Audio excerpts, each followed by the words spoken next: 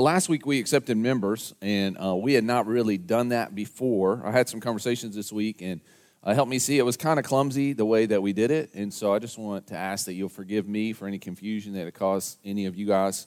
We are going to release a video this week that will better explain kind of the process and the purpose and how you can be involved. So I'd encourage you to check your emails this week. It'll probably be Wednesday or Thursday. We'll get that out. If you aren't currently getting emails from us and you'd like to get emails, go on our website, ccwky.org, and register there, and that'll sign you up for our email address list. So thanks for your patience. Work in progress. Today, I want to talk to you about the highway to hell and the road to redemption. We're looking at Luke chapter 15. If you want to turn there in your Bibles, I hope you brought your Bibles to church.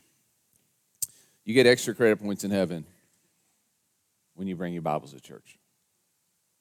Luke 15. How many of you have a habit of getting lost and having a hard time finding your way home? How many of you? Handful, sheepishly. I see a lot of ladies' hands up. Let me ask a follow-up question. How many of you are married to a spouse who gets lost but is too stubborn to admit and ask for directions? Yeah, also a lot of ladies' hands up. Yeah. Truth of the matter is we're living in confusing times and in a sometimes very dark world, and it's easy to lose your way. It's very easy to lose your way, and the truth of the matter is we can be foolish, and we can all be a little bit stubborn, and so it's hard to find your way home. It's hard to find your way home. And so today, I want to take a closer look at the lost son. We've been looking at this passage for several weeks now, and my prayer today is that we can learn from the mistakes that he made and that we be inspired by the journey back home. So let's all stand together, Luke chapter 15.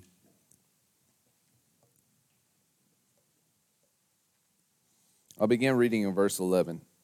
Jesus also said, a man had two sons. The younger of them said to his father, Father, give me my share of the estate I have coming to me. So he distributed the assets to them. Not many days later, the younger son gathered together all he had and traveled to a distant country where he squandered his estate in foolish living. After he had spent everything, a severe famine struck that country, and he had nothing. Then he went to work for one of the citizens of that country, who sent him into the fields to feed pigs. He longed to eat his fill from the pods that the pigs were eating, but no one would give him anything. When he came to his senses, he said, how many of my father's hired workers have more than enough food, and here I am dying of hunger? I'll get up, go to my father, and say to him, Father, I have sinned against heaven and in your sight. I'm no longer worthy to be called your son. Make me like one of your hired workers. So he got up and went to his father. But while the son was still a long way off, his father saw him and was filled with compassion. He ran and threw his arms around his neck and kissed him and said to him, Father, I have sinned against heaven and in your sight. I'm no longer worthy to be called your son. But the father told his servants, quick, bring out the best robe and put it on him. Put a ring on his finger and sandals on his feet. Then bring the fattened calf and slaughter it. And let's celebrate with a feast, because this son of mine was dead and is alive again. He was lost and is found. So they began to celebrate. Let's all pray. Father, we thank you so much for this time. Thank you for your word, Lord. It's timeless and it's true. Help us to trust it today. Speak through me, Lord, exactly what these people need to hear. Take a moment as you stand there with your eyes closed and just say a prayer for the people that are in this room with you.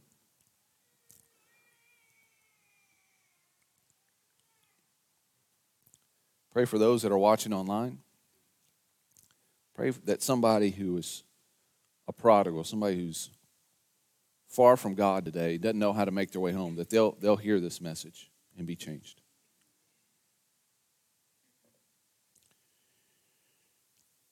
Pray for our city, especially the government here in our city, that God's will be done in Winchester.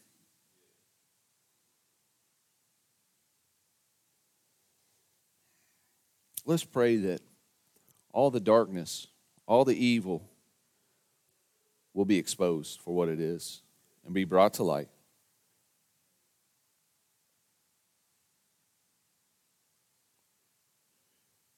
Take a moment and pray for yourself. Pray a prayer something like this. Father, speak to me. I'm ready to hear what you have to say. In Jesus' name, amen. You can be seated. Luke 15:11. Jesus tells a parable.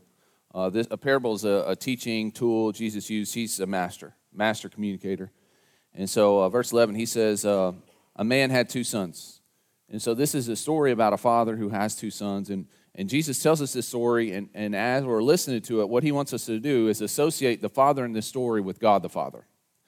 And then he wants us to relate ourselves to the two sons, because the truth of the matter is, depending on what circumstance you're in your life, we tend to be like one of the two sons. And so today I want to focus on the son who finds himself on a road, on a journey that I call the highway to hell. And we're going to learn a lot about the highway to hell today. The first thing that stuck out to me as I was studying this week is the highway to hell begins with one step away from the Father. Just one step away from the Father. Look at verse 12. The younger of them said to his father, "Father, give me my share of the estate that I have coming to me." So the father distributed the assets to him. Now, when you're reading the Bible, one of the good things that you can do as you're reading the Bible, just write down any questions you have. Like in this story, one of the questions I have is, what motivated this son to have this request of his dad? Because this is a harsh request, isn't it? He's saying to his dad, I wish you were dead, but you just keep on. You're like the Energizer Bunny. You just keep on going. I don't think you're ever going to die. Give me, I don't want you, but I want your stuff. That's harsh. What motivated that? Well, you would think, well, maybe this dad is not like a very nice dad. But then you read the story, and then what you see in the father, I talked about it last week, what do you see in the father? He's so compassionate and caring and loving and gracious, and he's a great, you can tell he's a great dad. In verse 31, he says to the older brother who's acting like a brat, he says, "I've always been with you. You've always been with me, and everything I have is yours. It's like I've not held anything good back from you." And so this is a good dad, and this request doesn't come from the place of being a harsh father. This place comes from the spirit of an arrogant son. You see, the dad has house rules. Every good father has house rules, right? And so they're boundary markers. They're terms for living in my house. And any dad who wants to build a flourishing house is going to have some house rules. He's going to have some boundary markers. And as long as the son stays within the boundary markers, he has the blessing of the father. He's under the protection and the provision of the father. But outside the walls, outside of the boundary markers, the son is on his own. And he's more vulnerable to deadly threats. And so when this arrogant son looks at the boundary markers, he doesn't see protection and provision. He sees a prison. He isn't grateful for all the dad's trying to do to protect and provide for him and lead him in the right way. Instead, he wants to escape. He doesn't believe the father has his son's best interests at heart. He thinks that his best life would be one free from the father's rules. And so the son demands of the father autonomy over his life. He says, "Give me access to the trust fund." Friends, God's law and created order are the boundary markers. They're the house rules for this world he has created. They're the rules for living in the kingdom that he's trying to build. And these rules are not to make us slaves. They're not to hold us back. They're for our good. It's for human flourishing that God gives us these rules. Look at Deuteronomy chapter 30. This is Moses talking to this new nation called Israel. These are God's chosen people. And God, through Moses, says this, "See, today I set before you life and prosperity, death and adversity. For I'm commanding you today to love the Lord your God, to walk in his ways, to keep his commands, statutes, and ordinances, so that you may live and multiply. And the Lord your God may bless you in the land you are entering to possess." It is so arrogant of us to believe that we know better than the Father. Let me tell you the conversation that people who begin this journey on the highway to hell, the conversation that they're having with God. They say to God, in essence, this is their internal dialogue, "God, I know that you're the creator and sustainer of the world. I admit that. It's obvious to me. And I know that you've got to set these boundary markers that you want me to live in, and you call these boundary markers, they're good, they've landed in good places for me, so this is for my good, is what you're telling me. and that there's death outside of these boundary markers, and you say these boundary markers are timeless and unchanging, this is the way you've created things to be, and you don't shift like shifting shadows, so this is how it is. And throughout human history, these boundary markers have proven to be trustworthy and true, leading to human flourishing. But I know all that to be true, but I'm 18 now, and I just watched a 3-hour YouTube video of a guy that was wearing glasses, and he's got 1 million subs. And between what this guy told me in the 3-hour YouTube video and my feelings, God, I just think that you're wrong. I think, we've kind of figured things out a little bit better than the way you started setting things in motion. And so I'm just going to kind of do things my own way. If you would just kind of back up. How arrogant of us to think that we know better than God. How arrogant. What does the Bible say? Pride comes before the what? The fall. One step away from the Father. That's where the highway to hell begins. And the highway to hell, second thing that I saw this week, is a slippery slope. It's a slippery slope. So he just asks for access to his trust fund. I just want control over my future assets. But then look at verse 3, Luke 15, verse 31. 13. Sorry. Not many days later, the younger son gathered together all he had and traveled to a distant country. It started off, just give me my trust fund. That's all it was. I just want access over my accounts. That's all. But not many days later, not long after that, he leaves the father's house and goes off to a distant country. Do you see? The highway to hell is a slippery slope. The moment you begin to question the authority of the Father's word and ways, not long after that, you will fall into greater sin. Years ago, I was leading a church in Hardin County, and I was preaching to them pretty hard there for a season about the dangers of compromising with a godless culture. I was preaching to them about it, and I said, a little compromise here and there is going to lead the whole world to hell. And people came to me because I was so specific, and this is what gets me in trouble. I get too specific with things. Because I was so specific, people came to me and they said, Jeff, you're overreacting. The slippery slope is a fallacy. That's not really true. But let's look at what's happened culturally, okay? Years ago, when all this kind of really surfaced to the where it's culturally, we're seeing what's happening culturally, it was LGB, right? It was LGB, and LGB wanted tolerance. And this is what I was saying during that season. I would say, hey, as Christians, we can't tolerate the things Jesus died to save us from. We can't do that. Kindness, yes. Respect, dignity for every person, regardless. Yes, yes, yes. But we can't accept what God calls sin. We can't do that. So it started out, I said, okay, this is a problem. We got to really push back against this. No, slippery slope, that's a fallacy. Then it went from LGB just wanting tolerance to wanting acceptance. Equal access, equal rights under the law. And this is what I said at the time. I said, friends, it's not going to stop with LGB. It's not going to stop there. You're opening the door to so much more. And now what do we have? We have an L and a G and a B and a T and a Q and a plus. What's the plus? The plus is whatever sexual deviancy, whatever kind of lifestyle, it's just open-ended, right? It was a slippery slope. We all are seeing this play out culturally over the last 20 years. Now they want affirm. They want to affirm this lifestyle. Greater access, greater rights under the law. Soon, they will want us to participate in this lifestyle. This last week, there was a bill passed federally that will compromise. It does threaten religious liberty.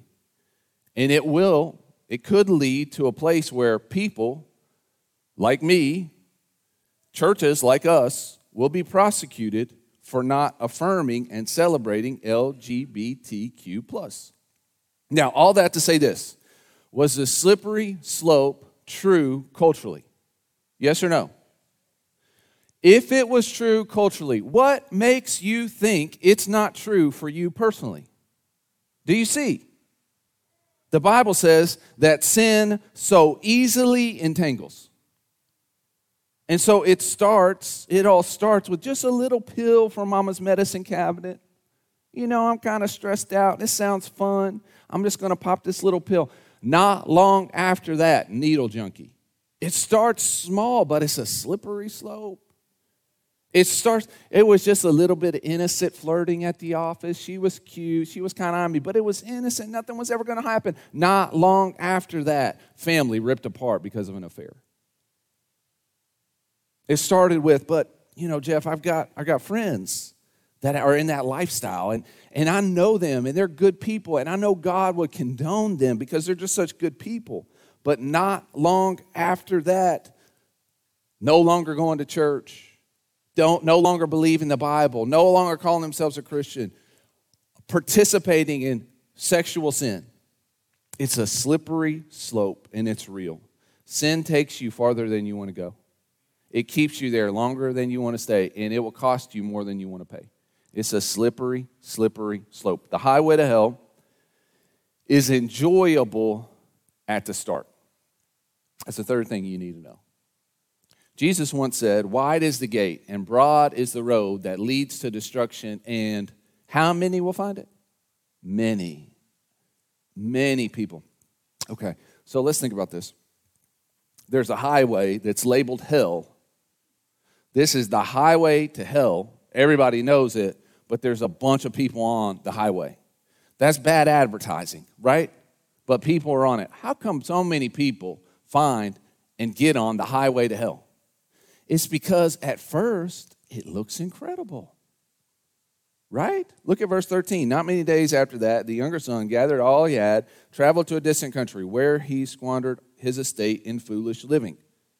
Now, the description after the fact, he squandered his estate in foolish living. That doesn't sound too hot. But this is the description after the fact. Hindsight is 20/20, right? In the moment, he would have described it a lot differently. In the moment, nothing holding him back. Nobody telling him what to do. He's free for the first time in his life. It's incredible. In the moment, he's got a pocket full of cash, and he's gone off to Sin City, and he's got access to all of these vices. All the drugs he wants, all the booze he wants, casinos, gambling, prostitute, anything and everything. I can have it all. Nothing's holding me back. Surrounded by fun, beautiful people who like to party, full of energy, young. So he's got a lot of stamina. And then like his recovery time is great. So it's like go all night, wake up the next morning 2 or 3 hours. Life is good for this guy. He wakes up every morning with a smile on his face. He's so excited about the adventure of each day. In the moment, I bet he thought he had made the best decision he had ever made. Right? Disrespecting his father, disowning his family, it was the right call in the moment. But the Bible says that sin is fun for a season. You see that? It is fun. It is pleasurable. It is enjoyable for a season. The Bible says there's a way that seems right to man, but in the end it leads to destruction.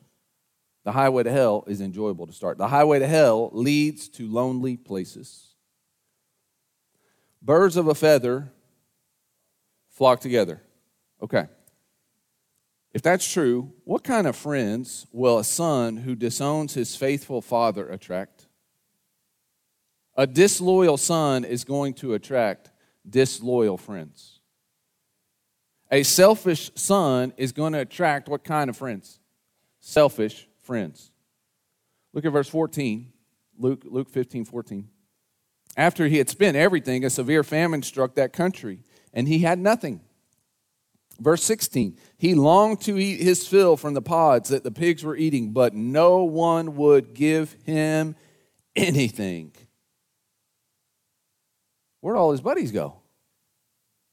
They were there when he had a pocket full of cash. You know they were there when there was plenty of booze, when all the pretty girls were around. But now he's in need, and where are all his friends? There is no one to give him anything. My wife, she had a cousin who was a drug addict. Incredible guy from everything that I've heard. A great personality. I had a lot of things going from him. But he got addicted to drugs, slippery slope. It was like a demon. It grabbed hold of him, and it just wouldn't let go. He had a lot of friends that he would party with. And, they would party all the time. Well, one day, her cousin went missing. Nobody knew anything. He was missing for months. No sign of him. Nobody had any idea. Until one day, a farmer in a backfield found her cousin's body. And come to find out, they were partying back there. He OD'd. All his friends left him to rot because they were afraid to get in trouble. The highway to hell leads to lonely places, doesn't it? The highway to hell will end in shame.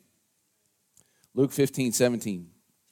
When he came to his senses, he said, "How many of my father's hired workers have more than enough food? And here I am, dying of hunger." The son left the father's house. He was expecting he's going to be the prince of his own kingdom. He's going to be a prince in his own right. I don't need my dad.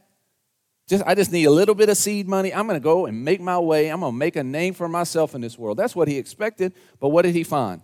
He ended up homeless, a bum, nothing to eat, in a pit. If you live long enough, you will be ashamed of your rebellious, sinful choices. Is that true?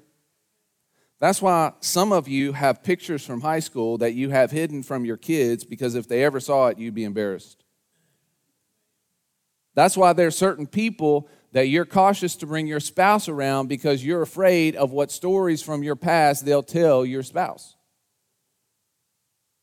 What you bragged about to your buddies, you'll be ashamed about when you stand before your Father in heaven. Because you know your sinful choices are less than what the Father had planned for you. Because you know in your heart you were made for more than the filth that you currently find yourself in. The highway to hell, it ends in shame. But here's the good news today. The highway to hell has a crossroads. There's a point in everybody's journey to that bad place. There's a point where you can turn it around. There's a point where things can change. Look at verse 17. When he came to his senses, he said, "How many of my father's hands had more than enough to eat, and here I am dying?" He hit rock bottom, and it was a wake-up call for him. It was better all along in my daddy's house. This was an opportunity for him to turn it all around. But here's the sad thing. There's a lot of people that hit rock bottom, and then they get a shovel and a jackhammer, and then they keep digging. I pastored a young man in my old church, and he was a troubled guy. He didn't have a dad growing up at all. Lived with his mom, and,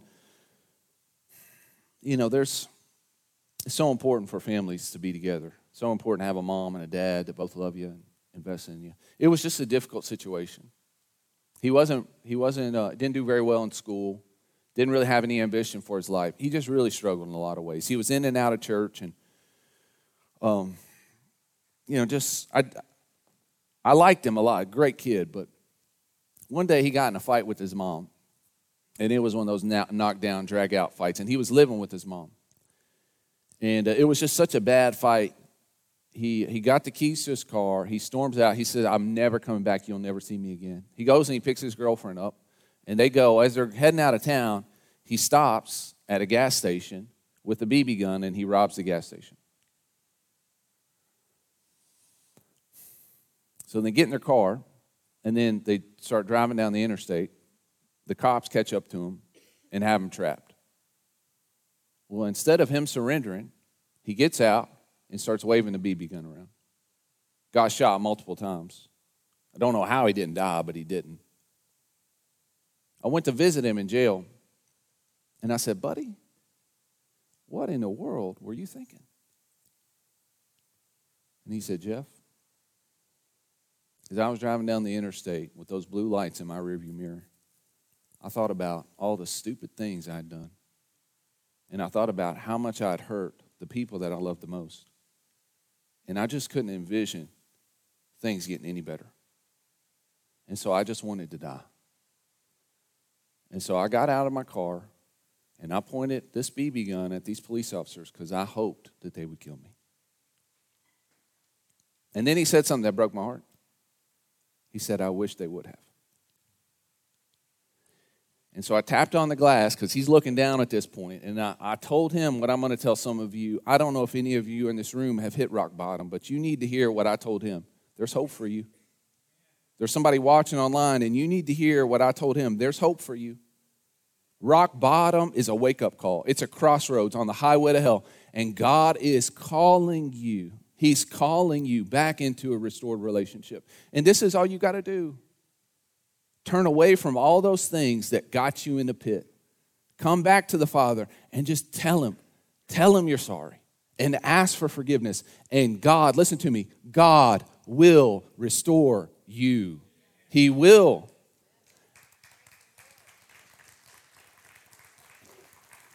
And this is where people like my buddy, this is where they say, I just don't believe that. I mean, how can you be so confident? How can you know? Well, look at what Jesus says. Verse 18. The Son says, I'll get up and I'll go to my Father and I'll say to him, Father, I've sinned against heaven and in your sight. I'm no longer worthy to be called your son. Make me like one of your hired hands. So he got up and he went to his father. But while the son was still a long way off, his father saw him, was filled with compassion. He ran and threw his arms around his neck and kissed him.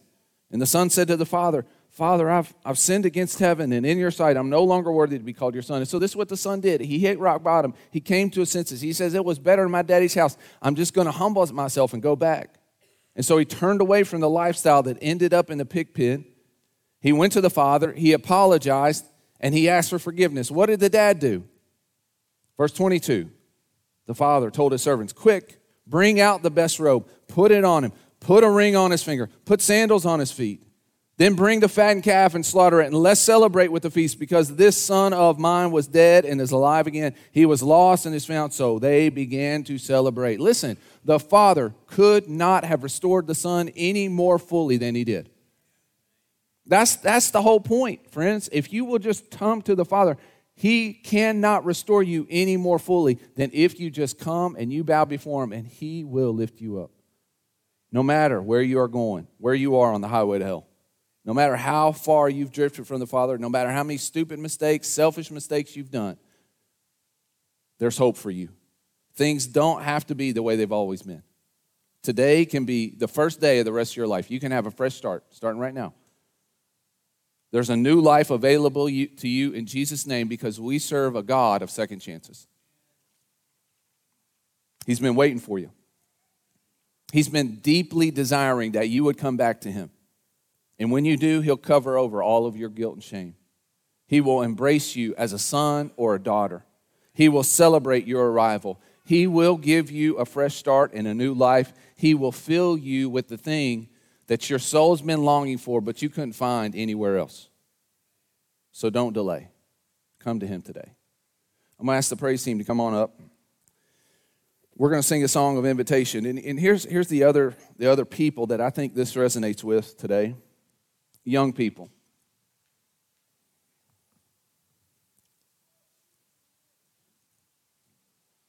You're full of life and potential. And the thing about it is, because I remember what it was like to be a teenager. I remember what it was like to be 20 years old. I remember what it was like. And you think us old farts, we're clueless. Right? We just don't understand the way the world works. How old is this story? 2,000 years old. But isn't this story a story that many of us have lived time and time again? Isn't this a story that many of us have seen time and time again? There's nothing new under the sun. You think your fashion is new. Just go back to the 90s. There's nothing new. It's got a little bit different lipstick on it, but it's all the same. We've all been tempted to rebel and make our own way. But listen to me, young people. Learn from the lost son. Learn from your mom and your dad. Learn from your pastor. That way, that selfish way, that rebellious way, it leads to hell. God's got so much better for you. Don't make the mistakes that we did. Instead, with everything in you, grab hold of the Father today and don't let go. With everything in you, say, I'm going to live within the boundary markers the Lord has set for me because I know this is where life is found. Resolve yourself today to trust God, to stay in His will. He will protect you. He will provide for you. He alone will satisfy your soul. Let's all stand together. Father, thank you so much for this opportunity.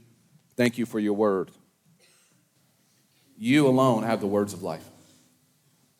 Remind us of that today.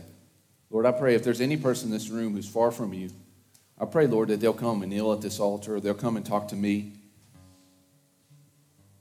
and that they'll be made right with you today. We're saved by grace, not because we deserve it. None of us deserve it. We're saved because of your kindness and your mercy. We're saved because of who you are. And so I pray, Lord, that the people who are far from you today, that they'll realize that, they'll run to you, and they'll receive the redemption that you want to give them. Lord, I pray for the people that are watching this online.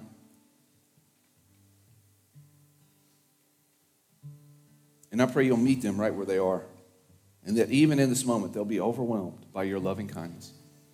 That they'll be changed forever. Lord, as they come and they kneel before you and just say, Lord, I'm sorry. Please forgive me. Give me a new heart. One that wants to serve you. Help me to be the person you created me to be. I surrender to you. Redeem them, Lord. Bless this time. In Jesus' name, amen. We're going to sing this song of invitation.